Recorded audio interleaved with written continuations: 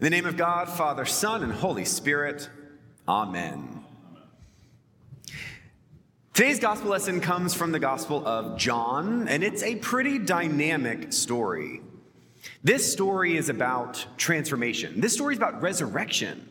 And in this Easter season, we are reminded about resurrection, reminded about rebirth. However, resurrection and rebirth doesn't make much sense unless we fully root ourselves in what came before this resurrection. That human vulnerability, the truth that one day we are all going to die.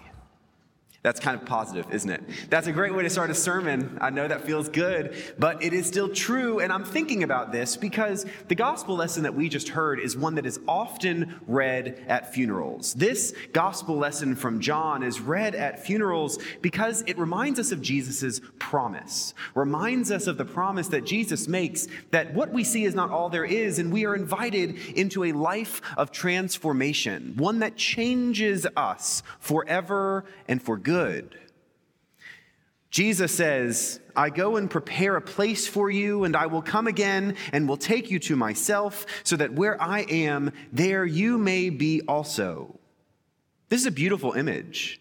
Jesus has gone ahead of us. Jesus has done everything that we will do, including dying itself, and he has been resurrected, gone ahead of us, and he makes the same promise to us, that not even death will separate us from God, and that one day we will be together in glory with Christ again. Now that sounds great to us, but Philip's response is pretty good. Philip says, Lord, show us the Father, and we will be satisfied. And Jesus kind of shakes his head and says to Philip, have I been with you all this time, Philip, and still you do not know me? In this moment, Philip's response to Jesus is not terribly lucid or faithful. And Jesus responds to him with words that sting. Those words sting Philip in his faithfulness. And it almost seems a little unfair because here Philip is one of Jesus' 12. He has given up almost everything in order to follow Jesus. And yet Jesus in this moment says to Philip, you have so much more to learn. How about us? How about us and our faithfulness? How much more do we have to learn? We are in the middle of what continues to be sheltering in place, result of a virus that continues to just change everything about the way that we live, and things just are not back to normal. We know that. And I imagine that many of us in these stressful times that cause us anxiety and worry and concern, we may find ourselves sort of like Philip saying, God, where are you? Show me where you are, and we will be satisfied. And my guess is that just like he did with Philip, Jesus kind of shakes his head at us and says, do you not know me?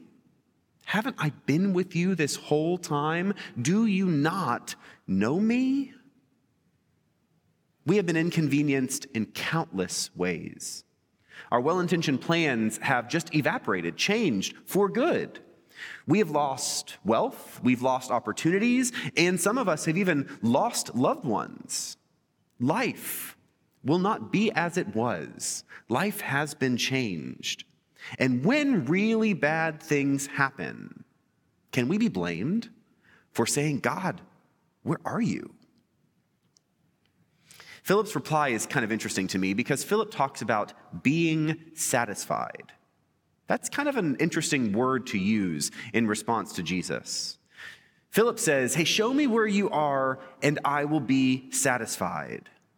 Now, most of us, if we are tuned in right now, have chosen to follow this Christian path, have chosen to identify ourselves as Christian, to follow the way of Christ, to follow the way of love, and to change the way we live because of what Jesus did. Yet, how many of us question God when the going gets tough? How many of us actually want to be comfortable, want life to be predictable, want it our way right away, and want to be satisfied? How many of us kind of feel like in our faith, we actually really want to be satisfied deeply? Yet how many of us look to God for that satisfaction and feel like we don't quite get what we want? We look to God for satisfaction rather than for courage. We may look to God for satisfaction rather than strength. We may look to God for satisfaction rather than the inspiration that Jesus promises.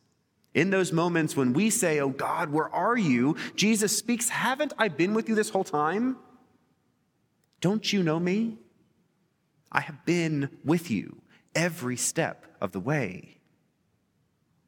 Easter is about resurrection. And resurrection is a gift, a profound gift. Resurrection is a gift of presence, Christ with us, always.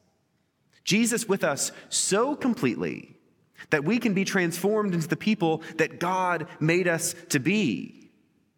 That transformation happens through mutual faithfulness and love with God. And my hope is for a complete transformation. My hope is for all of us to make a very real shift away from fear toward hope, toward God. And we've all had to take a little bit more responsibility for our faith in these last few weeks or months. How has your faith been changed? How has being at home and having to actually do this faithfulness away from this building or from your church buildings actually changed your faith?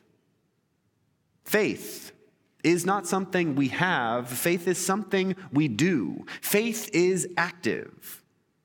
And how have you been acting on your faith? See, over these last few weeks in this Easter season, we've been talking a little bit about a shift in the way that faith impacts us.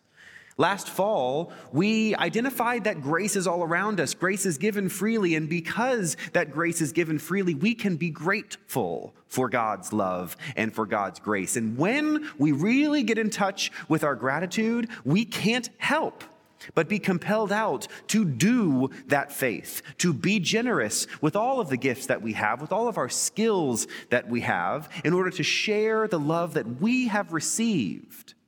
That generosity is faith. That generosity is faith in action. And when we are generous, we are transformed. With every small or big act we make, we transform ourselves a little bit more and a little bit more toward the kind of person God has made us to be. How have you been putting your faith in action over these last few weeks? And if you feel as if you don't have a way to act, I want to remind you that there's plenty that we can do, plenty of ways that we can put our faith into action. Here at St. Michael, we are doing that regularly, whether that is donating food, donating books, so that people in our community can have some needs met, or perhaps it's calling a friend, checking in with a neighbor, reminding people that they are not alone, that you care for them, and by virtue of that care, that God is with them.